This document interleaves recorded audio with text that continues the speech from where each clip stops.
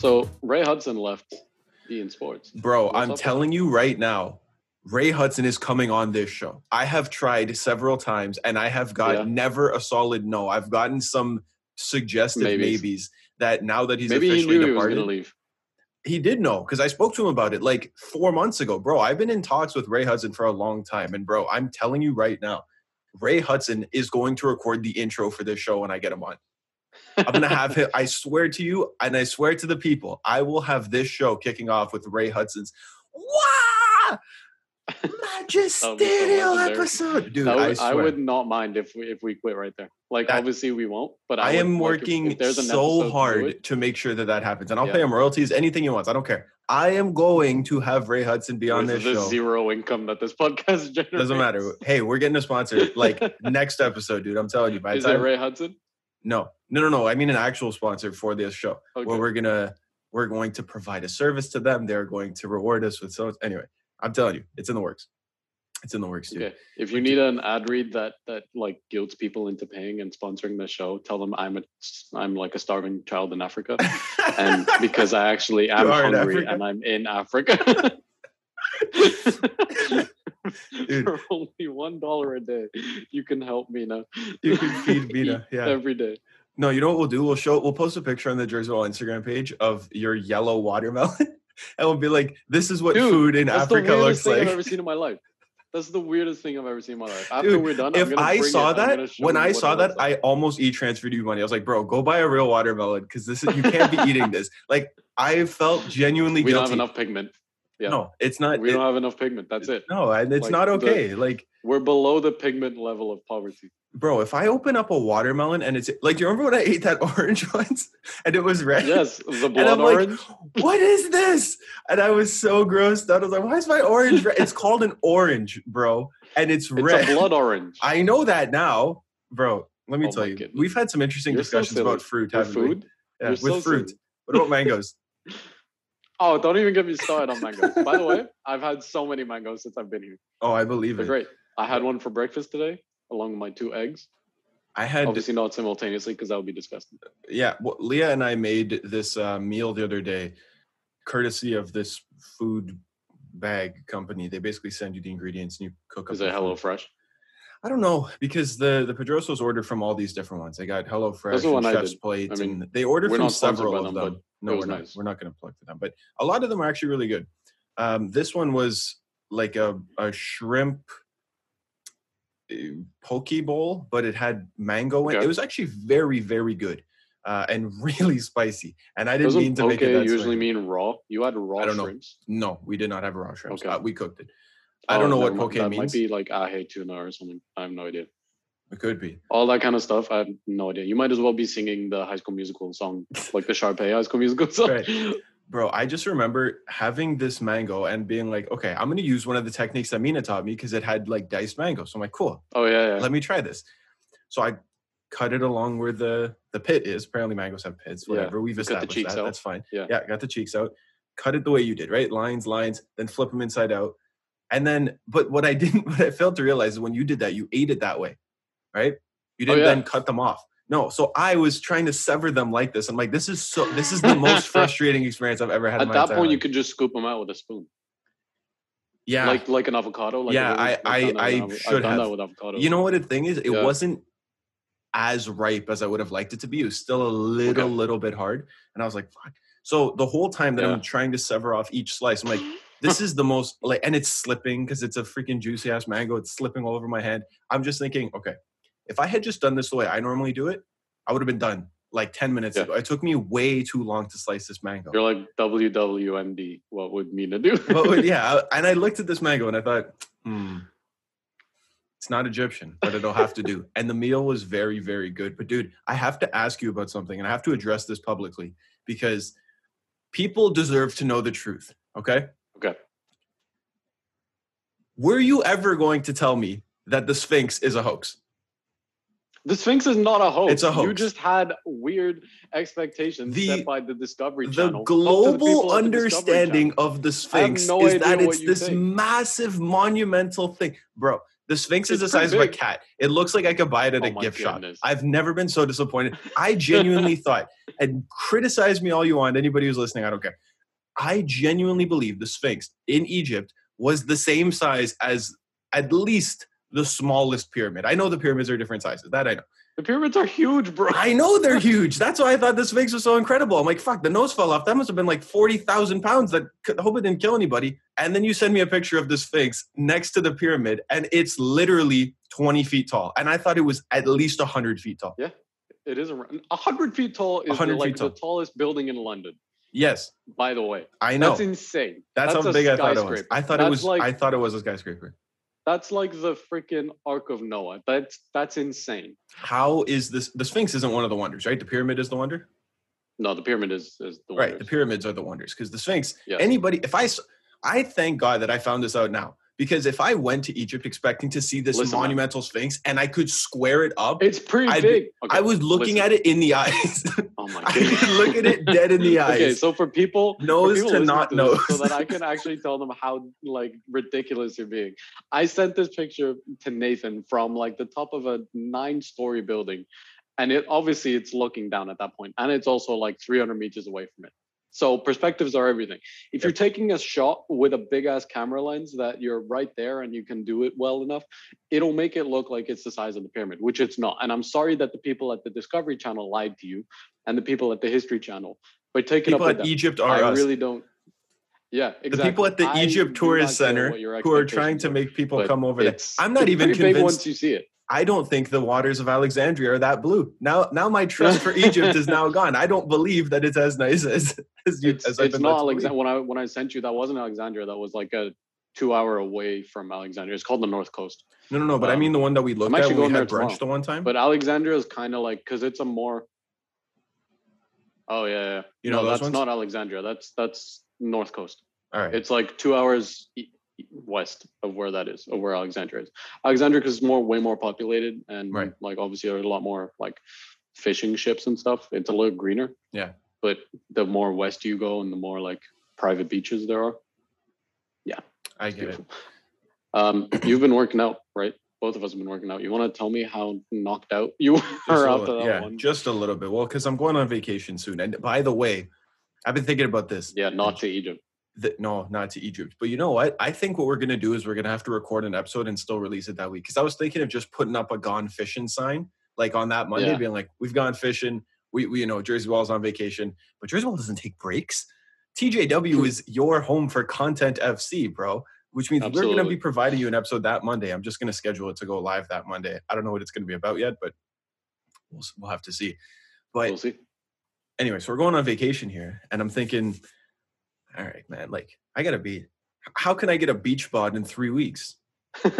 So I turn to On It and I hate On It. And I want to have you ever experienced this, or is it just me? Because Leah said it's just me, which means that I have to now go and get myself checked out or something. I have never once in my entire life worked out and felt like I wasn't going to throw up. Every single time I've worked out, my entire life. Need to check that out. Every time I'm like, oh, I feel like I'm going to vomit. Doesn't matter if I eat before or after. It doesn't matter what I eat before or after. Doesn't matter how long it's been since my last meal. They say like, oh, work out and then a few hours later. Every single time I'm going to vomit. And maybe it's because I go to a full 10 every time I work out. I never work out like lazily.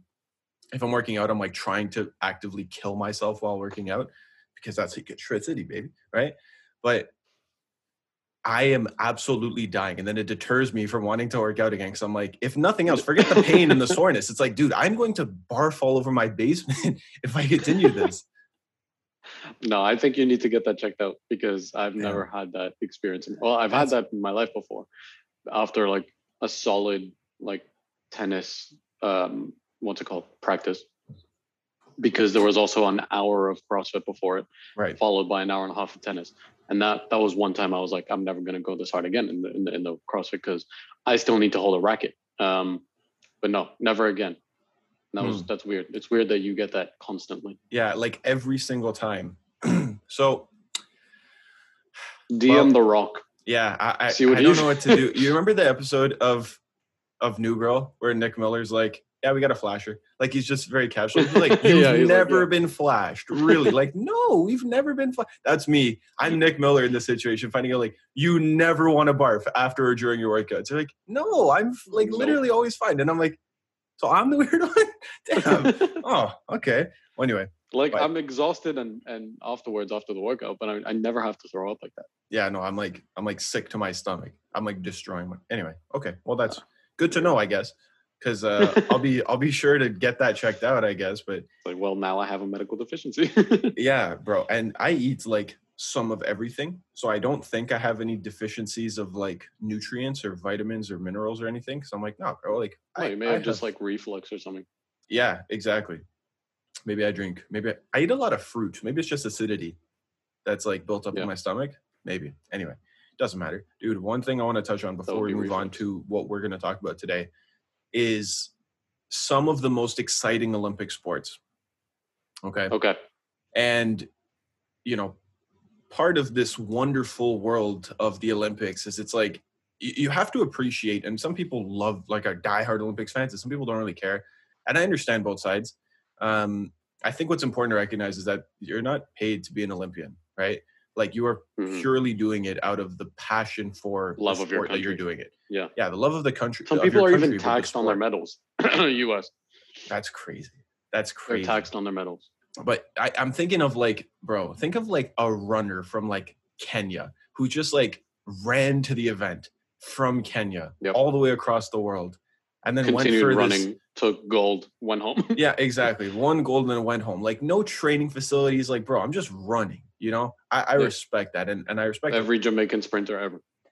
Dude, and that's, like, for me, the Summer Olympics are the 100-meter dash for men's and women's. Yeah. Jamaican people are so fast, bro. Like, it's that and the 100-meter swimming. Yeah, 100-meter swimming is pretty crazy, like, too. Yeah. Yeah, it's very, very intense. But dude, this 100-meter and you know, like, I've been working the Olympics, so I've had many, you know, different sports that I've covered. One of which was one of the qualifiers for the men's 100-meter dash and the gold medal for the women's 100-meter dash. But dude, they hit like 44 kilometers an hour. Like, I'm here thinking, okay, in a foot race between like Mbappe, Andre deGrasse Tyson, who's Canadian, who finished third, and Alphonso Davies, who's winning like full length of the pitch. I don't think his name has a Tyson at the end. I think you just added that because of your love for Neil deGrasse Tyson. I think it's just Andre deGrasse. No, shut up. Did I say Andre deGrasse Tyson? That's so funny. No, I didn't even realize. That's hilarious, bro. I've read 4 Neil deGrasse Tyson books this year. Andre deGrasse Tyson is his new name. Andre. According to Nathan. Andre deGrasse Tyson. That's so funny. That's dude, hilarious. I hope it is. Well, we're going to call him that now. Andre deGrasse Tyson. He is so fast. He hit 44 kilometers an hour, which I'm thinking. Still finished second. He finished third. Dude, I don't even know who got faster than him. If he is running, and I'm going to take the third place guy because his top speed, I know, was 44 kilometers an hour. He's smoking like any footy player. And that's really discouraging to me because I thought Mbappe and Davies, like, I know they're not professional sprinters, but maybe over 40. Like, at what point does a footy player win? I have to wonder. Well, a cheetah is ridiculous. Okay, that's a cheetah. Bro, don't look up a cheetah. Cheetah's like 80. Right? I was like, I was like, how fast is a cheetah, and how quickly can he like? Could he run away? Try to outrun it? Yeah. Yeah. So nonetheless, it's hilarious. It's hilariously quick, and what a summer to be Italian, by the way, right? Like, they won 100-meter dash, the Euros. They won fast, the pole vaulting, not the pole vaulting, the jumping.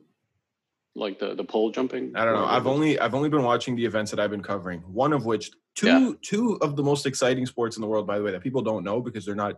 I don't know if they're professional sports, but they're not professional sports that you can watch with any ease. Are table tennis and badminton.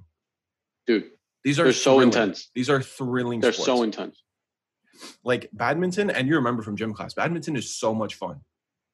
Like, badminton used to be my favorite sport, even more so than footy, to play in gym class because it's so much fun because it's so just quick and smashing intense. Something that you're just destroying it, but you're trying to just be tricky with it. And table tennis is when you watch them in a set, like when they're actually going, the doubles is insane. It's incredible. Doubles for badminton as well. But fun fact, and this will be the segue to what we're going to talk about today. The worst sport at the Olympics. You know what is that?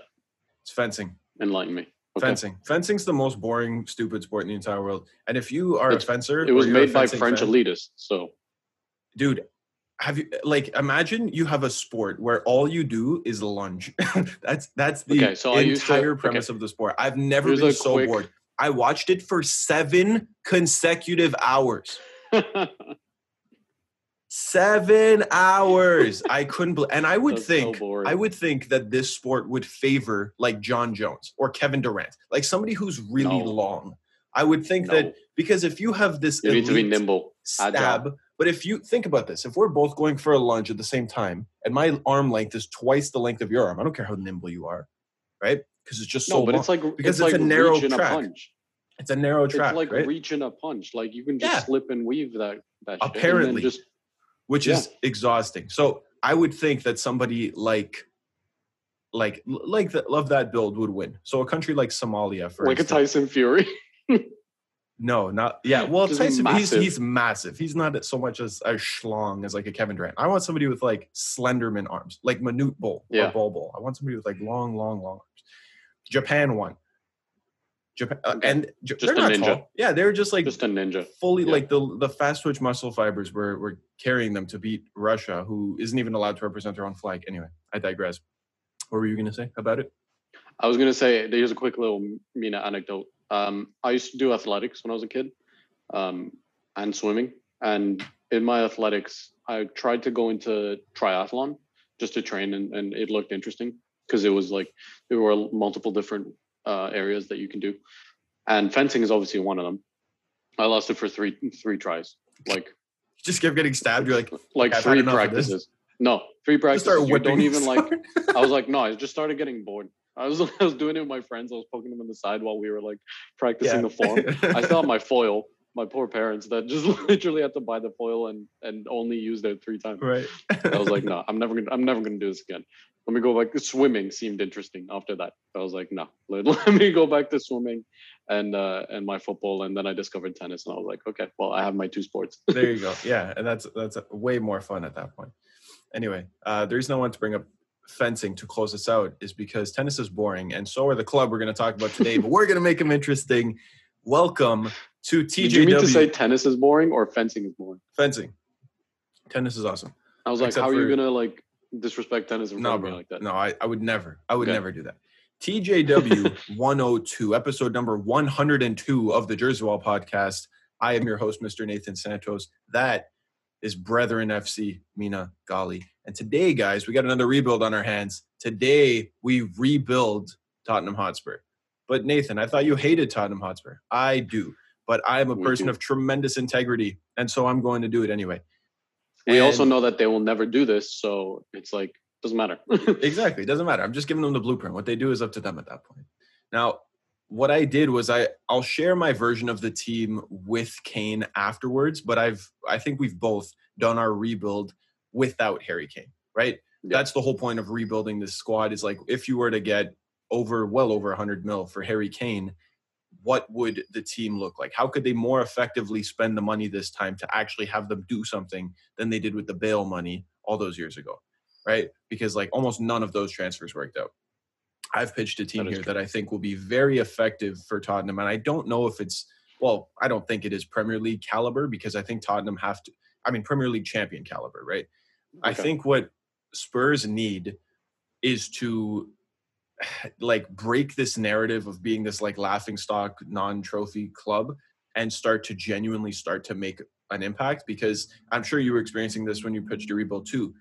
There's a certain caliber of player that you can't bring to Tottenham, right? Even in a fantasy rebuild, it's just never, ever, ever going to happen, right? There comes to a point where players are just too elite to look at Tottenham and consider them seriously, right? Even if it's somebody who may have fallen out with like a massive club and you think, oh, maybe they could go to Tottenham. Like that would be a good spot for them.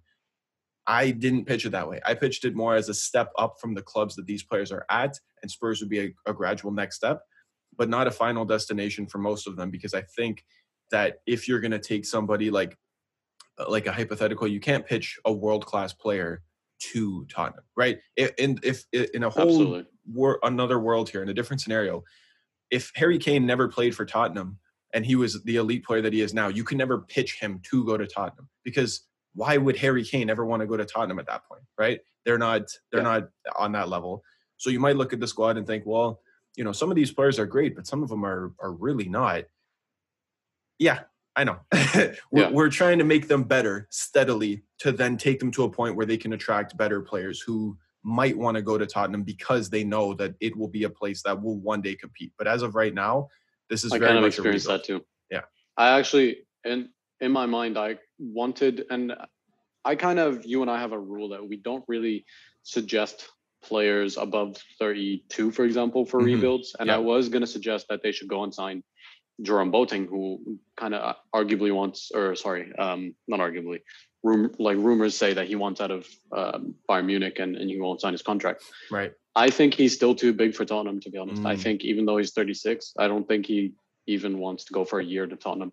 And I was going to suggest it as sort of the Thiago Silva signing for them, like Chelsea did last summer, to solidify their defense. And I just think that he would still disagree. I think Chelsea are way, way far ahead of what Tottenham can do. Yeah, I understand that argument.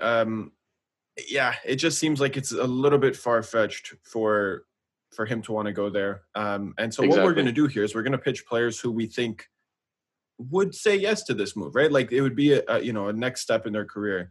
And what we've done, obviously, is we have to keep in mind the signings that Tottenham have already made, right? So obviously, if Tottenham just signed Golini from Atalanta, I'm not going to pitch a different goalie for them to go out and get because they just got Golini. Now, interestingly, if we had done this rebuild a few weeks ago, I wouldn't have suggested Golini. And I'll say this. Me neither. I would have said actually, what's the dude's name? He's hold on, I'm going to find him right now. Where does he play? The keeper for Leeds, whose name is just escaping me right now. Oh, okay. Meslier. Musiala? No, Meslier. Meslier.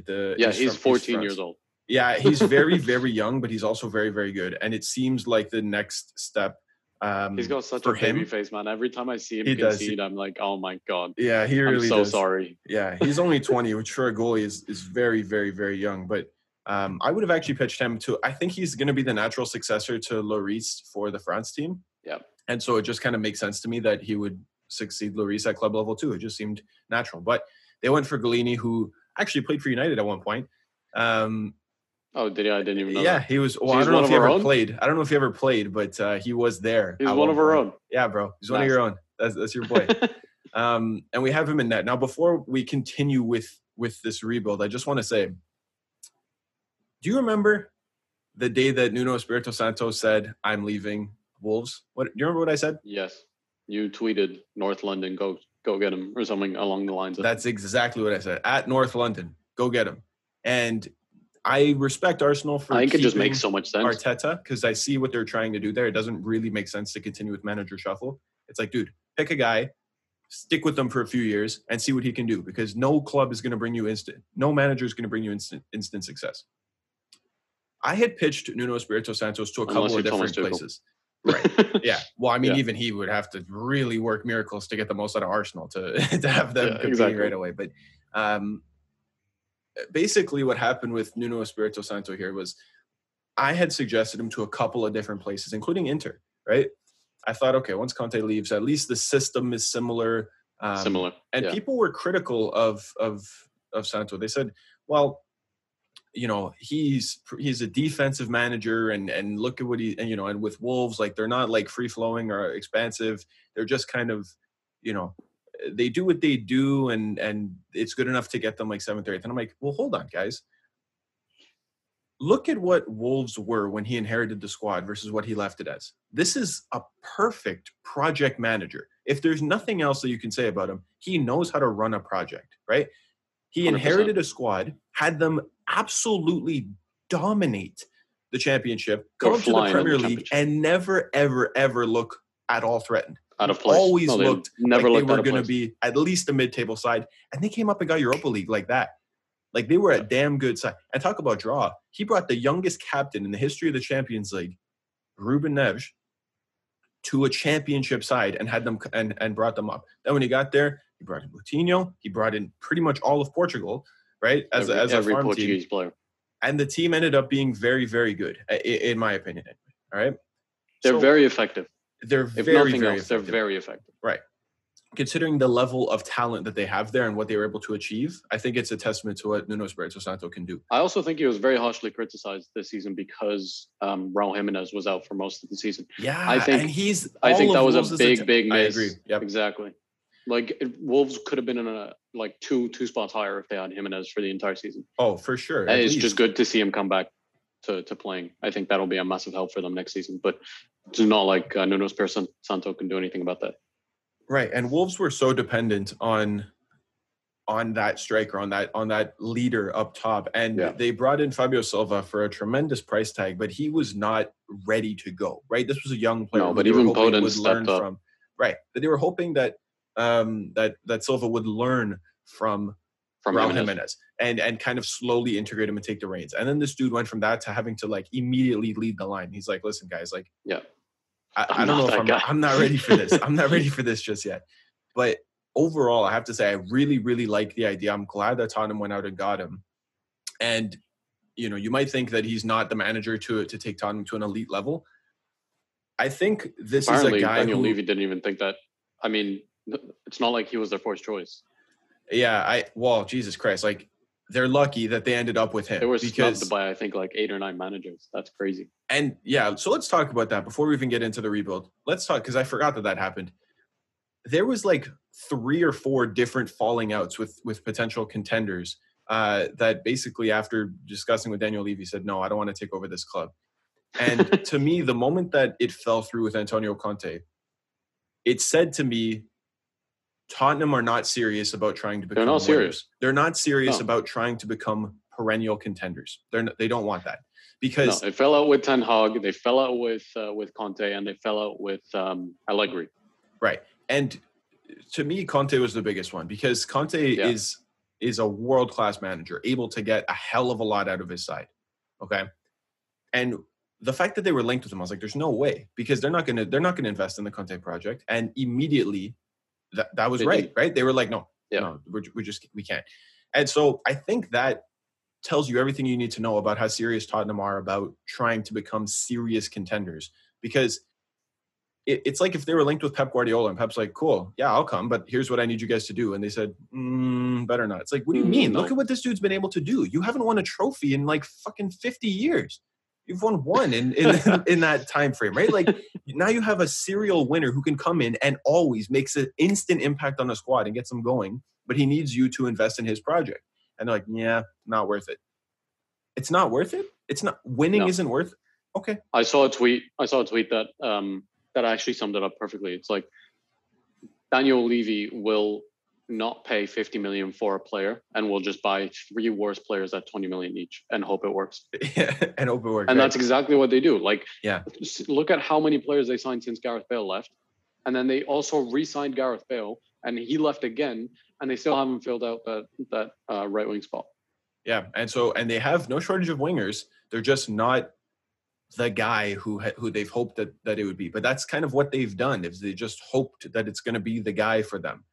And it hasn't been. And honestly, like under Pochettino, they had a terrific spell, right? He did a great job over a few years to bring them to what they were. And then once they peaked, it was like, all right, like the squad was gashed. It needed to be refreshed, right? And then to bring in Mourinho, who they saw as a successful way. Maybe that's why they didn't go for Conte, because they were like, no, look at what happened with Mourinho. Like, it didn't end up working out.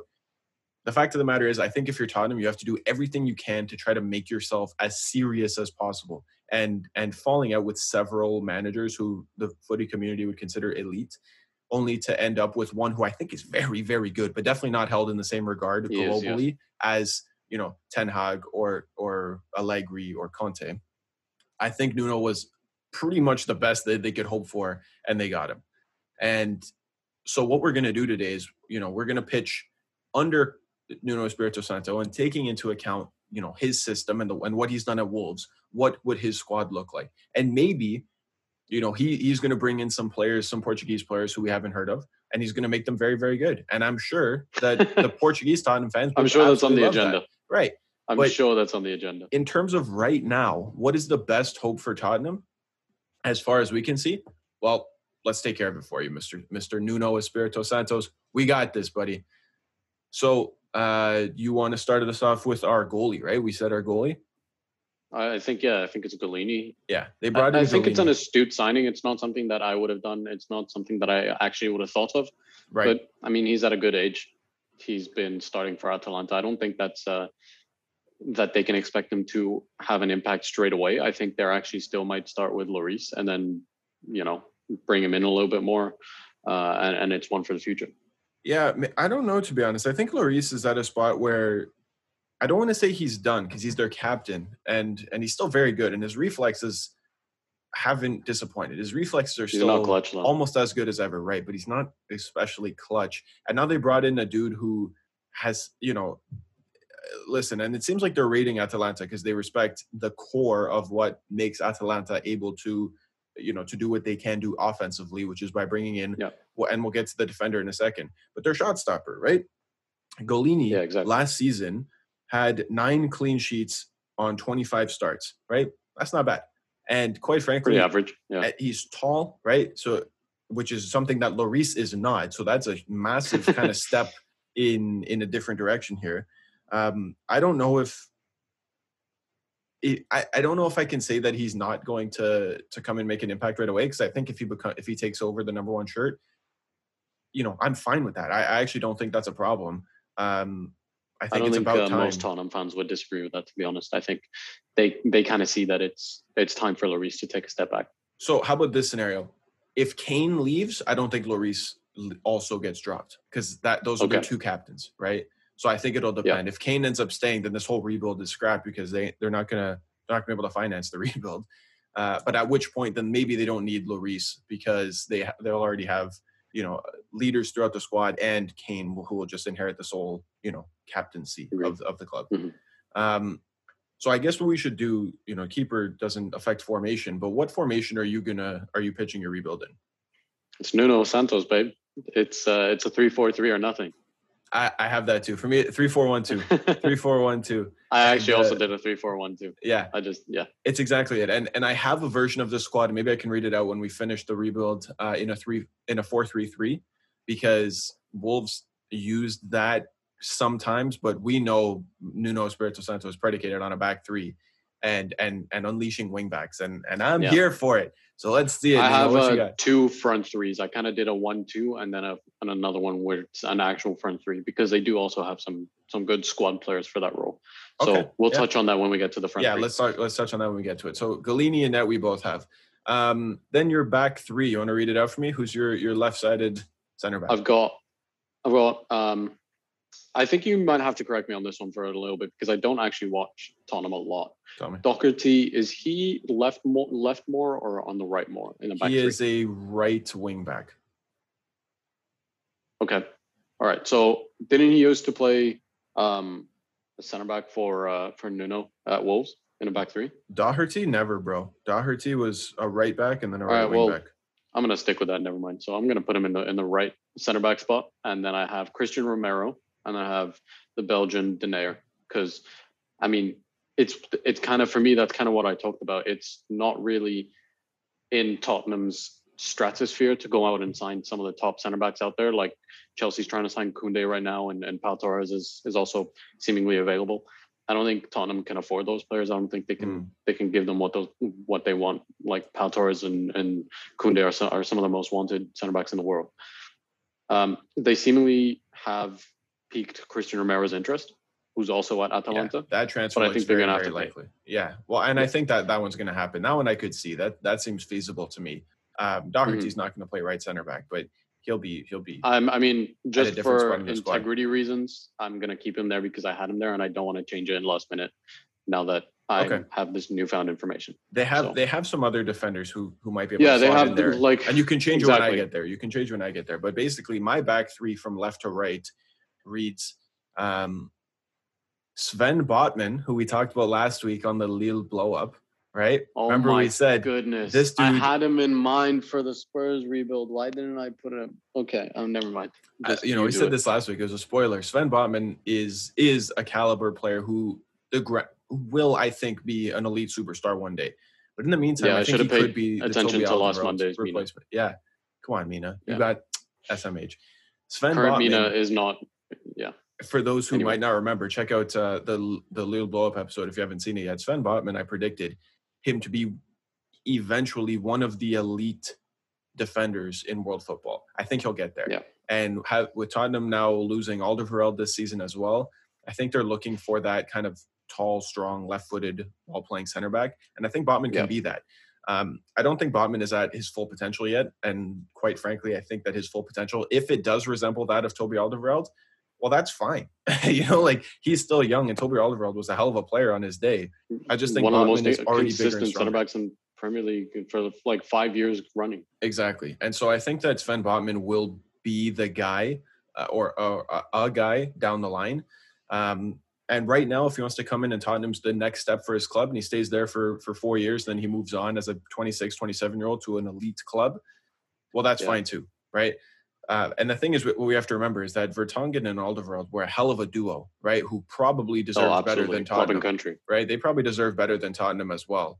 And they ended up staying there. So if Sven Botman becomes like an elite, defender, but wants to pledge his allegiance to Tottenham, dude, then that's fine too. Because while I don't see him right now as being the guy, I see him being eventually the guy. And I think he has all the skills in the world to get there and all the attributes that Spurs need in a defender for a back three.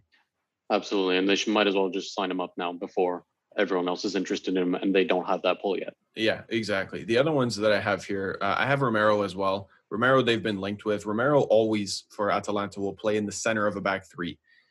Yeah, I have him in my center as well. Which is, and I don't want to take him out of there if that's where, he is. That's his spot.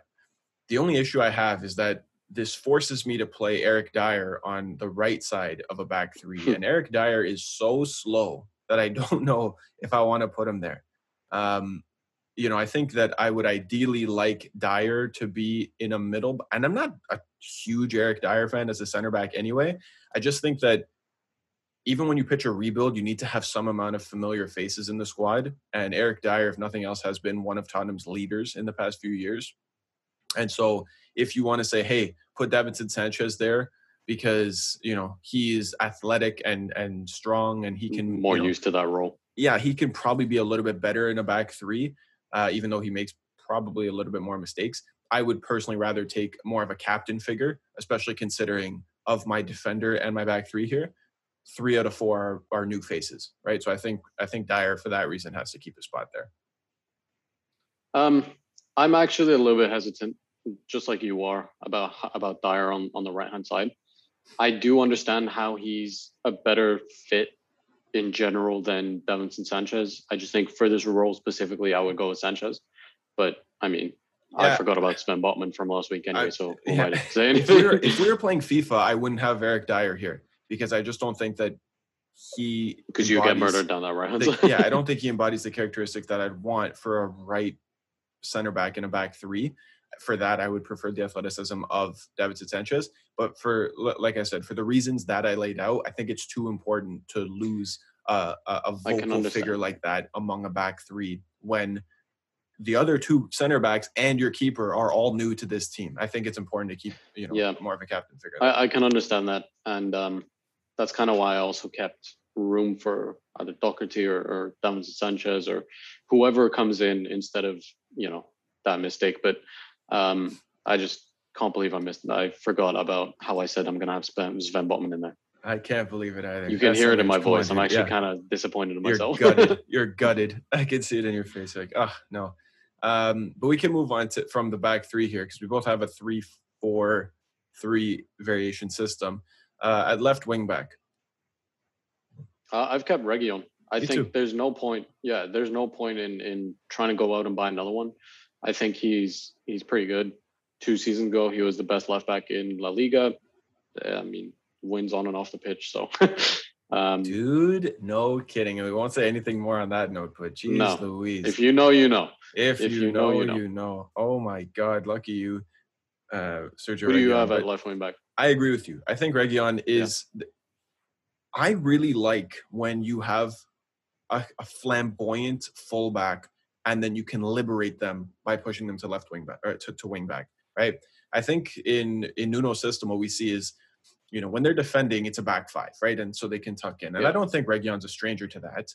I just think that he would really relish the opportunity to just blast forward and provide the width. And I think that he can provide and learn under Nuno to be, Nuno was super attack heavy on the right, and maybe he still will be. So maybe this kind of shuffles into a back four at times when they're attacking down one flank.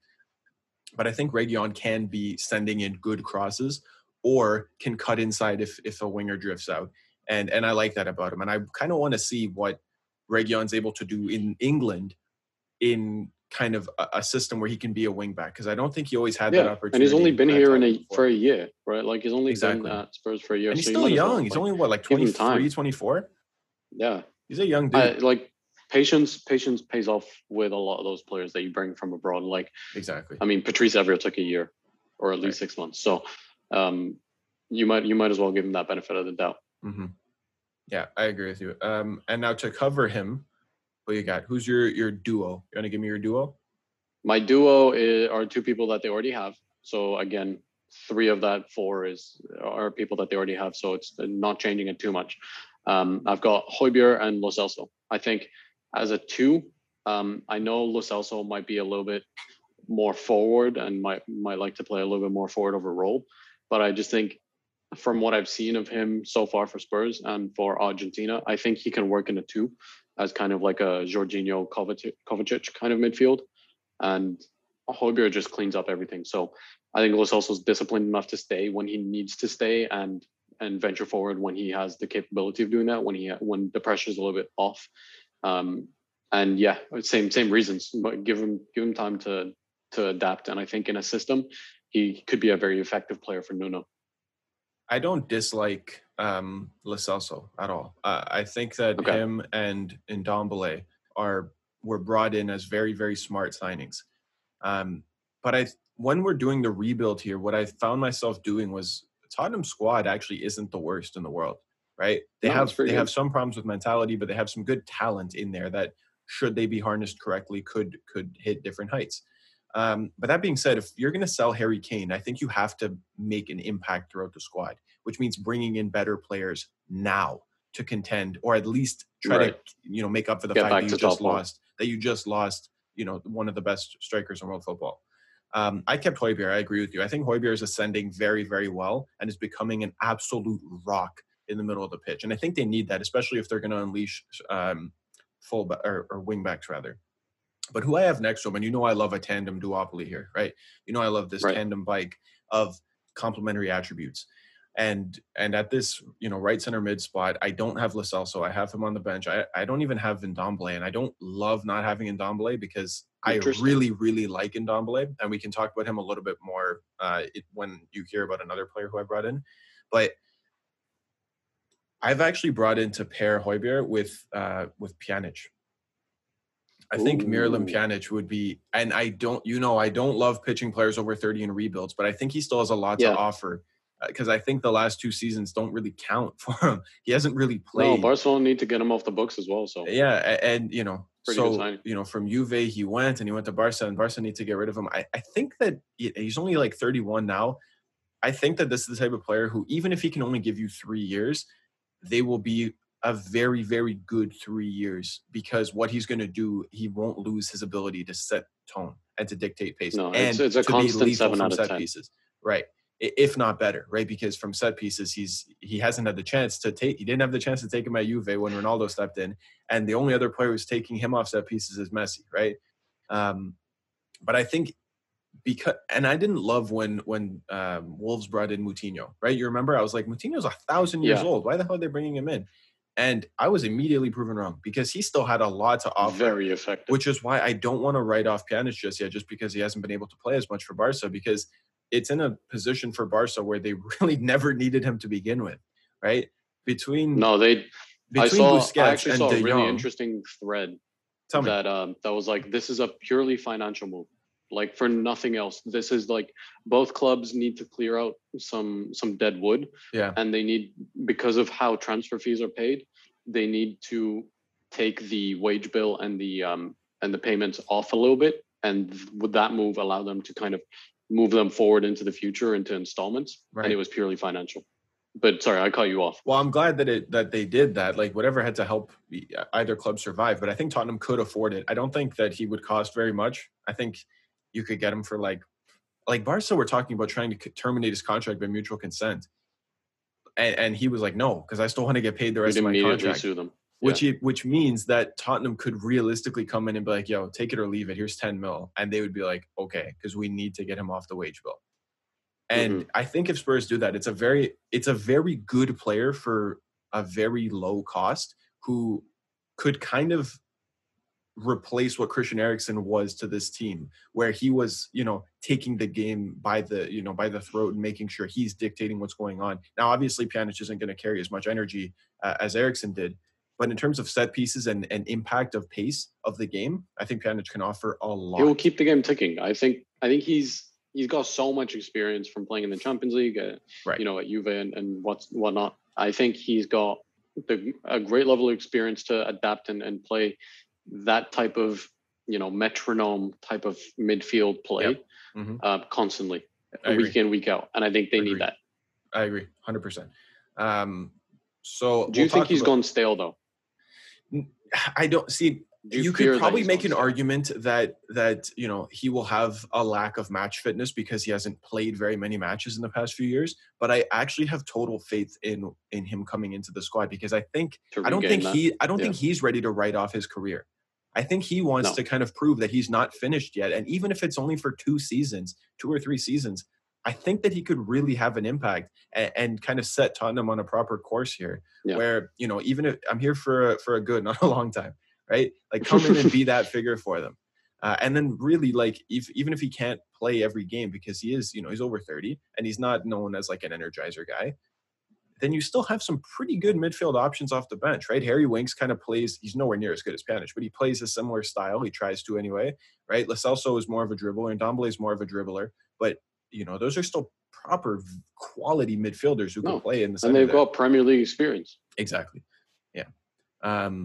And so that's kind of it for my midfield duo. Now at right wing back, I'm just going to go first here because you already said his name. I have Doherty here. We've seen what Doherty can do under Nuno Espirito Santos, and he was unbelievable. And he ended up earning a very, very cheap move to Tottenham, which probably he could have gone for a little more, but it was right at the start of COVID where I think, everybody was kind of very, very afraid. And Tottenham were like, no, we got money, and this will be the best time to buy. And so they had a pretty decent window. Doherty, I'm very excited to see him play under Nuno Espirito Santos again. And I don't have a whole lot to offer aside from that because we've already seen it. I don't have to play a hypothetical game here. We've seen this player under this manager before, and he was very, very good. He gets forward. Know what he can do. He drifts inside. He's not necessarily always going for overlaps, but he's looking to peel inwards and finish. And I think the season that he played under him, like his best season, he had like almost 10 goal involvements. Like that's insane. Yeah, he also likes to get involved with the link-up play, and I think that might be something that can help Pjanic/Højbjerg just to move the ball up a little bit more. Exactly. Because even though they are a flat 2, he can actually get involved in that. Absolutely. Who do you have? I made a signing. I brought Denzel Dumfries. I was like, nice. That's my boy. Go do it. Yes, go do it. I like it. They need to refresh that team. He's 25 years old. He just had a magnificent Euros.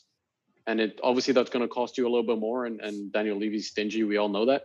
But because he had a great Euros, go get him while he's on a high. He's at PSV. If he moves now to Lyon or a Barcelona or Everton are also linked. Need a right back. Everton are also linked. You're not going to be able to get him for however much you're going to be able to get him out of PSV for. Yeah. I think smaller clubs have been hit really hard by COVID. And even though Spurs have been hit hard, they would not have been hit as hard as PSV would have. Go get him, refresh the squad, and bolster up your attack. And I think he's someone who's going to be able to get that done. I love that shot. I think he would be fantastic as a wingback in the Nuno Espirito Santos system. Yeah. The only thing is, if you're going to do this, you definitely can't have Doherty playing as a right center back.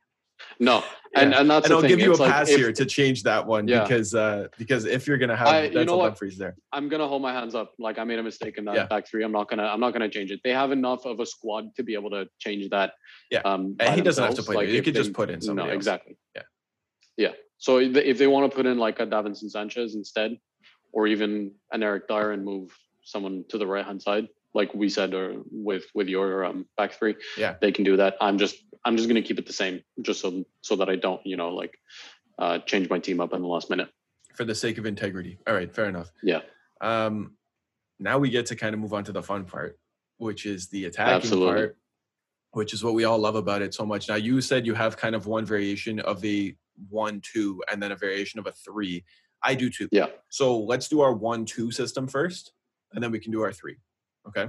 Did you make a signing? Obviously, you would have had to for the striker if you're selling Harry Kane. Yeah. Okay. I made a couple. All right. Actually. So do we want to stay going left to right, or what else do we want to do? No, so start with your cam, the 1-2, and then I'll do my cam, and then we can both do our strikers, and then my cam would be Ndombele, or Ndombele, however you want to say it. And I kept him. I believe in him in this role, and I can already hear your reasons for replacing him or getting someone else. It's not even that, bro. I love Ndombele, and it was so hard for me to make this switch and to demote Ndombele. So is it system over player for you?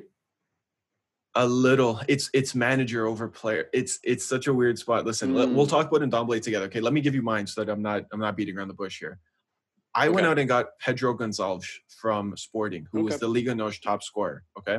Yeah. Now, he is Bruno 2.0. Extremely versatile. Yeah, it's kind of. He's extremely versatile. He can play literally on either side of midfield, through the middle, up top, literally anywhere that you need him to. And his 22 goals weren't all from set pieces. Like, a lot of them were from open play. I love this dude. And because he's Portuguese, I just see Nuno wanting to bring in this pork chop core. And I'm not even joking about that. Like, I genuinely mean Nuno has just built a Portuguese dynasty at Wolves. I think that he's going to try to do at least one Portuguese player here to bring in, right? Which and at the 10 spot, I would prefer Pedro Gonçalves over Ndombele. And that kills me to say, because I freaking love Ndombele. But here's my thing with him. So what do you do with him, though? Here's my thing with him. I don't think there's anything wrong with having him be like a rotating piece in the squad, because as we know, depth is what's winning you titles here, right? City and Chelsea are going to continue winning because they're world class all the way through. And Ndombele is a hell of a rotation piece. I just don't know how well Ndombele will do in the Nuno Espirito Santo system. And it pains me to say, because he's a wonderful player where he has the liberated Paul Pogba offense that we love to see from him. But I don't know if he's going to have that on defense. And I think maybe there's a version of this. Maybe there's a version of this team where Nuno brings in Sissoko as one of his center mids, and then plays Ndombele cam. And then we have kind of that duo that we've spoken about before. The license. Right? But because I don't actually love Ndombele at the 10, I love him at an 8. I think that what he does so well is not play the final spraying ball into the final third. It's a transition. It's carry the ball and open up play, which is so exciting to see. And maybe you could argue that he could be that for where I have Pjanic. You could argue that. I'm just concerned about his defensive capabilities at the moment. And you could say, well, what about Pjanic? Pjanic, I can kind of negate that because I know what Pjanic is going to do in terms of controlling the game. Whereas I don't know that Ndombele is going to have that same kind of effect on the squad right away. Yeah, Pjanic also, I think for me, has a much higher football IQ. I think he's able to read the game a lot more. And that's not an insult. And is therefore way more disciplined. No, it's not an insult. It's like few players have a better IQ than Pjanic, yeah. I just think he works in a 3 much better than he would in a 2. And that's why I was hesitant to put him in the midfield.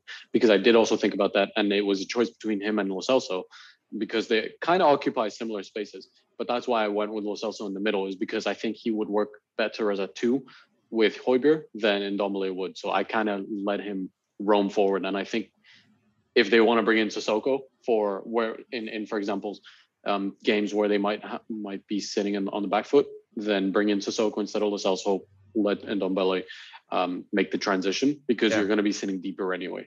And here's the thing. In a 4-3-3 version of this team, which I also have, I do have Ndombele and Pjanic as twin 8s with Hotspur at the base. Okay, so there's a version of the squad where I like him in, because in an 8 system, I would 100% rather have him in the team. Okay? Here's my criticism of your team. Okay? Okay. Up to this point. It's too Tottenham.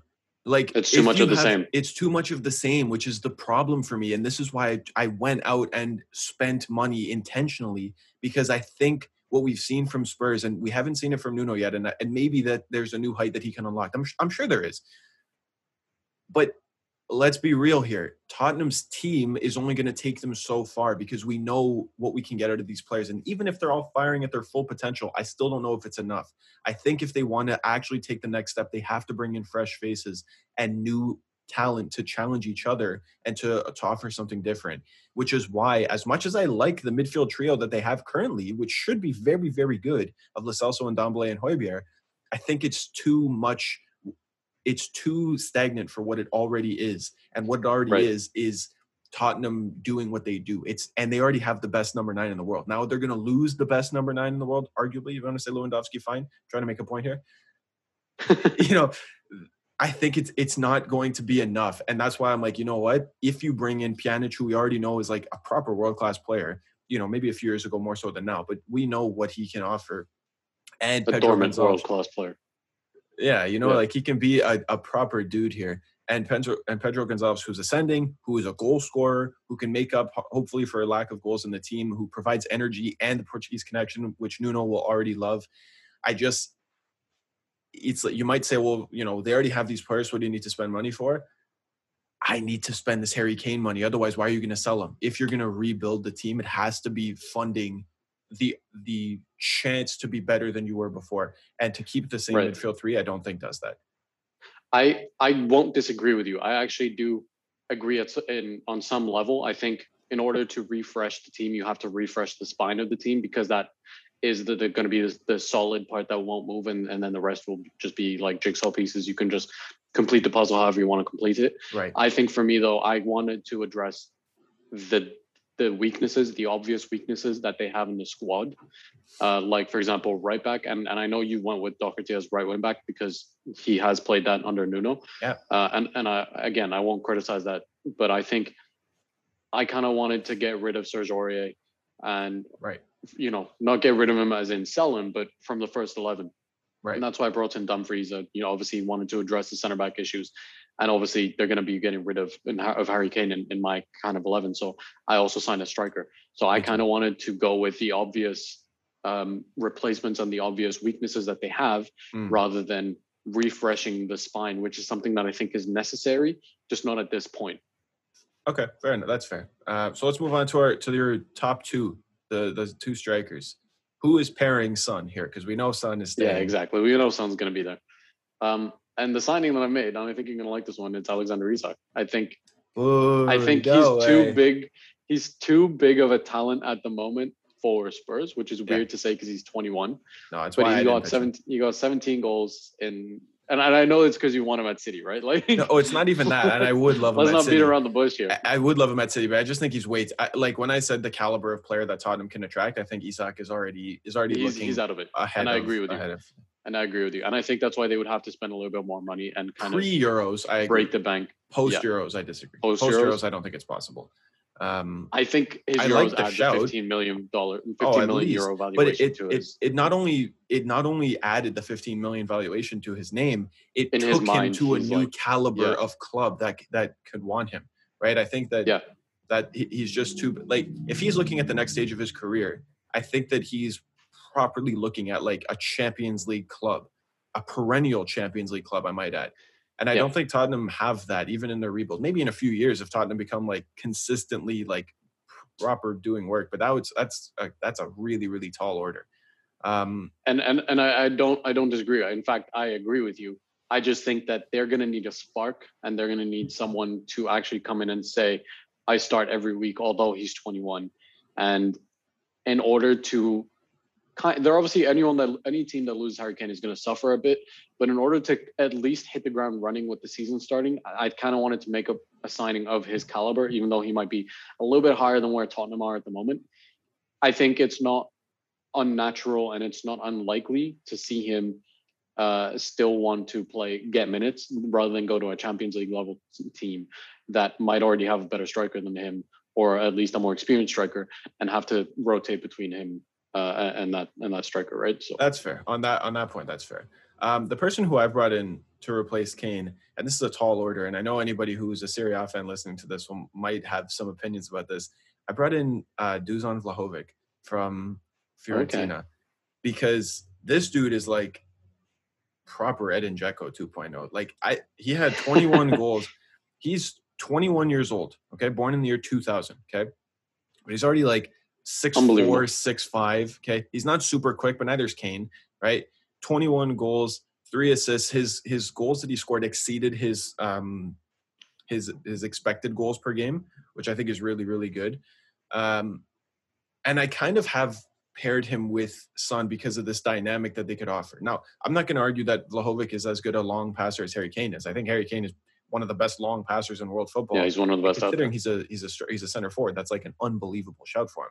But I think Vlahovic can contribute to where Tottenham lack goals. And I think I've kind of replaced assists in this team already, right? So Pedro Gonçalves can provide goals. We know that. He's the Liga NOS top scorer. Vlahovic was up there with the Serie A top goal scorers, but he's very young, and I don't know if he's going to continue on this unbelievable form. I hope so for him, and I think he will. And I think that he's not necessarily as a big enough star in the Serie A to say, no, I'm not going to go to Tottenham. I think he would get consistent minutes as the Kane replacement, and he would actually pair very nicely with Son as kind of the big guy, little guy, fast, slow, strong, a little bit weaker, skilled and two-footed versus like big and left-footed, version that Vlahovic is. I really like the dynamic that it offers. Plus, Vlahovic occupying so much space in the box, I think bodes really well for other players who can drift in. Son is unbelievable coming off the left, but he's extremely two-footed. Pedro Gonçalves, I think, would love to drift in. Not to mention Doherty would, I think, love to just come in and interject here if Vlahovic is going to try to peel off.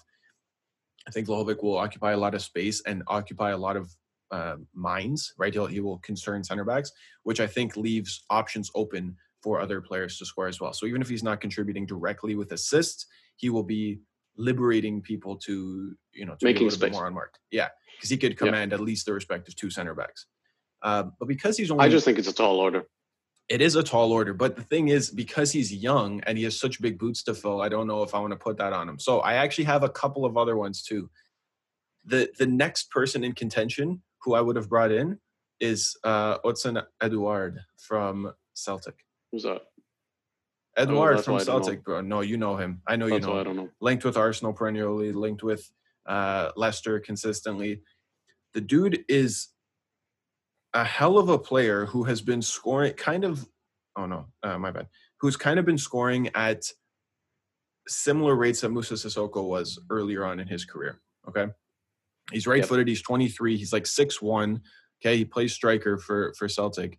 Coming off of 16 goals in the Scottish Premiership last year, coming off of 22-9 the season before that in terms of goals and assists, 15-5 the season before that. He's quick. He's athletic. I think he can kind of be – he wouldn't offer the same dynamic duo that I would like to see with Vlahovic and Son, but I think he would offer – a lot of speed and a lot of energy and goal scoring instinct, which I think is never a bad thing. All right.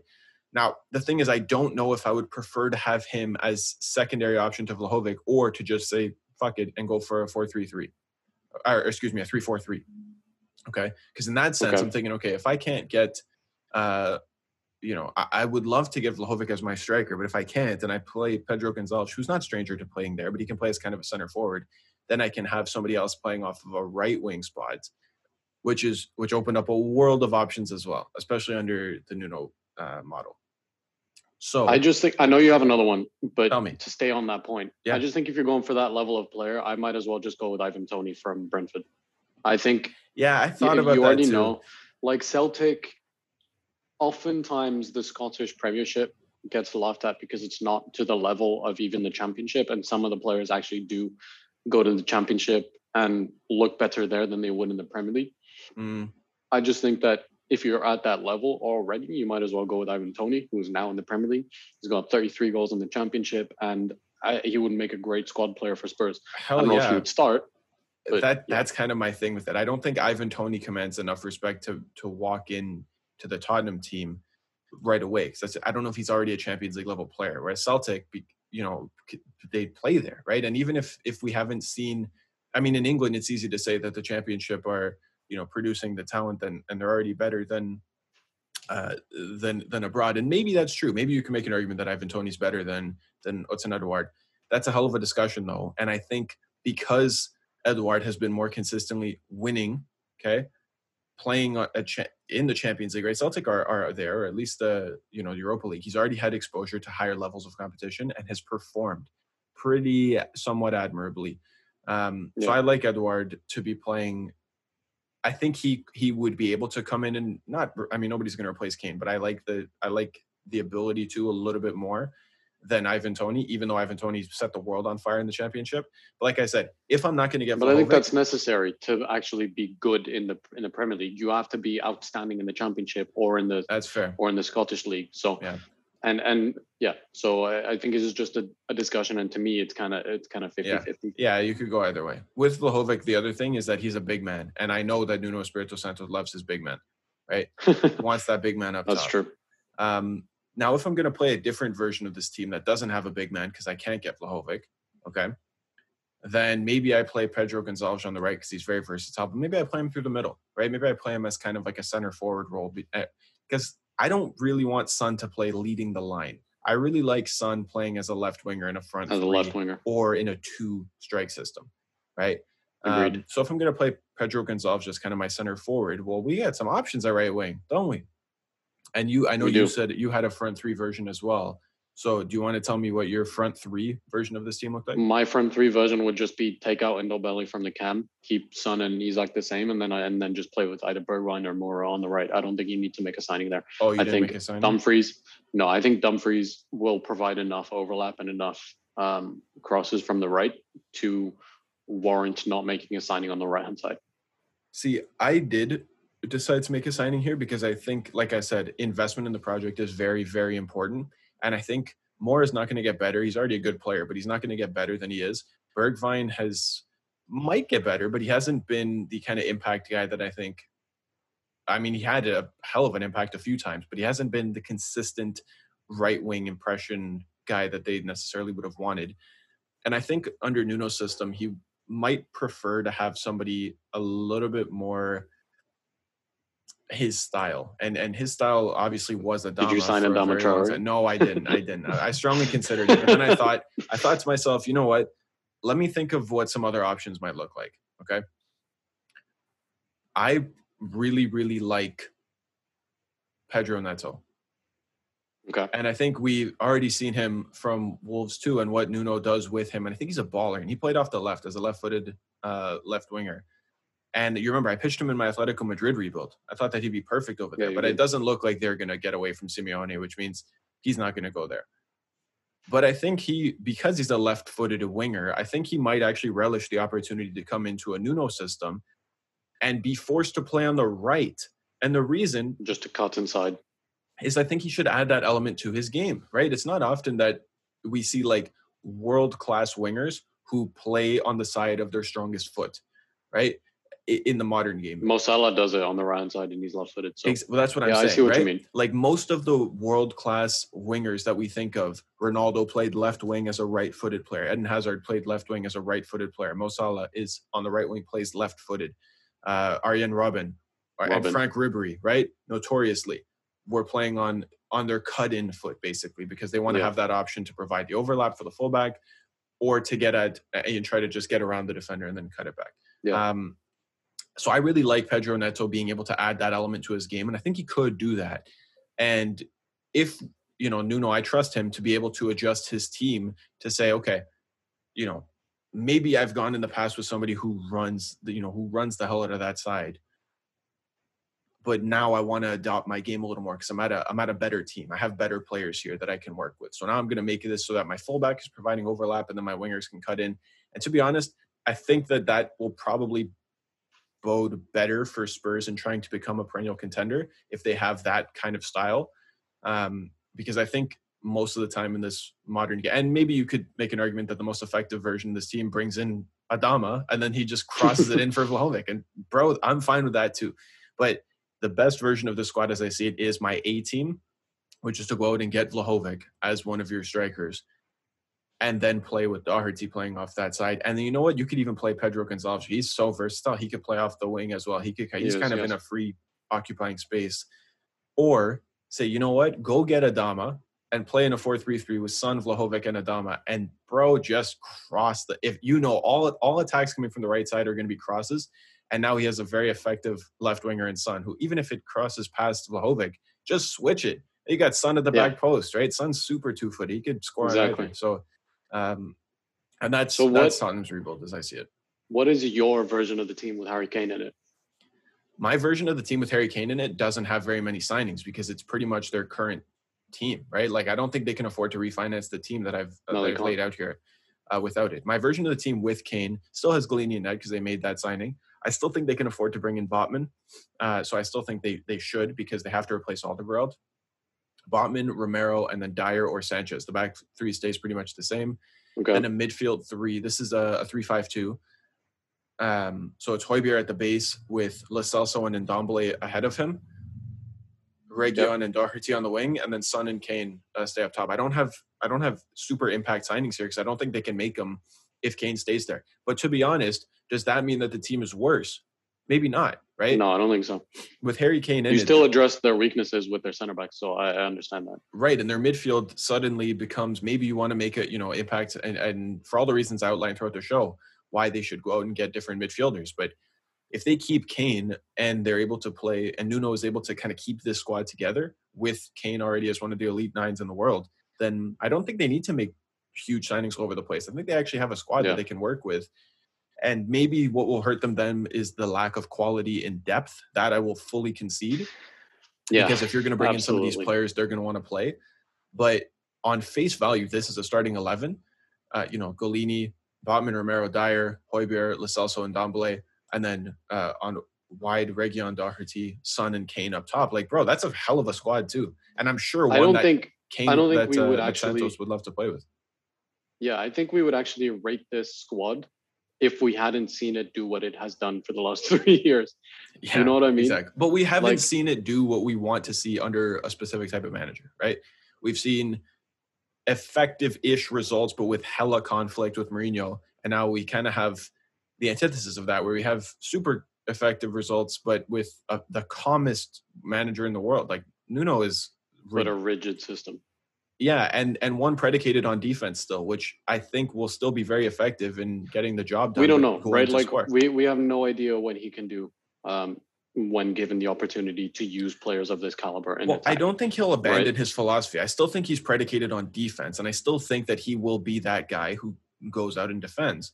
Because he wants to make sure he's protecting the lead. That's in his nature, and I don't fault him for that. I think that probably works better for them, as long as he gives the license to attack when they need to. And if they have Kane, then I don't think scoring will be a problem.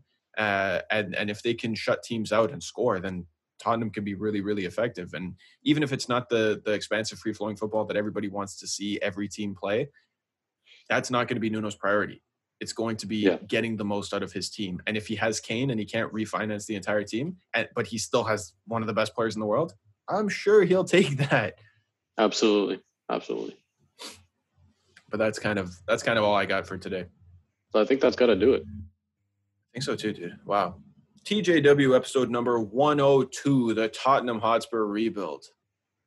Hell of an episode, dude. I actually really enjoyed it. I don't think Daniel Levy is going to do any of this stuff. I'm interested to see what he's going to do to stay competitive. I don't think he's going to do any of it either. I mean, but we've laid out the plan. Maybe we can tweet it at him. Like, hey, Dan, look, we did it for you. He's just going to see how many new names there are, and he's going to be like, no. How am I going to afford this? Yeah, he's going to be like, can't. Don't have the money. No money. Sorry. Now, what we'll do is, we're going to have to record. Next week's episode is going to be fantasy must-haves ahead of the new Premier League season. Very, very excited for that one. I completed my fantasy team last night. And man, as this league gets better and continues to bring in new talent, fantasy gets harder and harder because the price is so high for every player. Well, it's just that even if you forget all that, just think of how many elite players play in the Premier League. Yeah, it's so hard to fit them all into your team because they all cost so much money. The top 4 teams usually have more than 4, so it's like, and you can only pick 3 from each team. Yeah, so it's exactly. Insane. And there's so much value in the bottom half. Like, let's not forget about that. Exactly. Like, who's going to be the superstar savior of some clubs? You got to have them in too, and they're usually a bit cheaper. But bro, fantasy's not cheap this year. Anyway, we'll break all that down next week. This has been episode number 102 of the Jersey Wall podcast. As always, I've been your host, Mr. Nathan Santos. You can find me on Instagram at the Nathan Santos. You can find the Jersey Wall podcast on Instagram at TJW Podcast, and find us everywhere else at Master Chef Nay, including on YouTube, where you can find special bonus clips of the Jersey Wall podcast, of Bro Talk, of other random nonsense that we throw up on there. Mina, where can we find you? On Instagram, you can find me on mina.golly98, and on Twitter, I'll give you a follow back if you can find me, as always. Boom. The giveaway is coming, guys. We're still working on it. We're working on it with the no, I remembered. It's just that we've been working on it with the company who's printing the merchandise. The supplier. Yeah, the supplier. Thank you. I forgot that word. That word escaped from my vocabulary for a second. So we will be posting the giveaway very, very soon. And we're very, very excited for what's to come, guys. We have big things in the works. I'm telling you, Ray Hudson's going to come on the show. KJ's going to come on the show. We're going to have a sponsor soon. It's all looking up, bro. It's all looking up on the Jersey Wall podcast. And we appreciate you, as always, for listening, for sharing, for being with us each and every week. I've been Nathan Santos. That is Mina Gali. And we will see you next week right here on the Jersey Wall podcast, baby. Woo!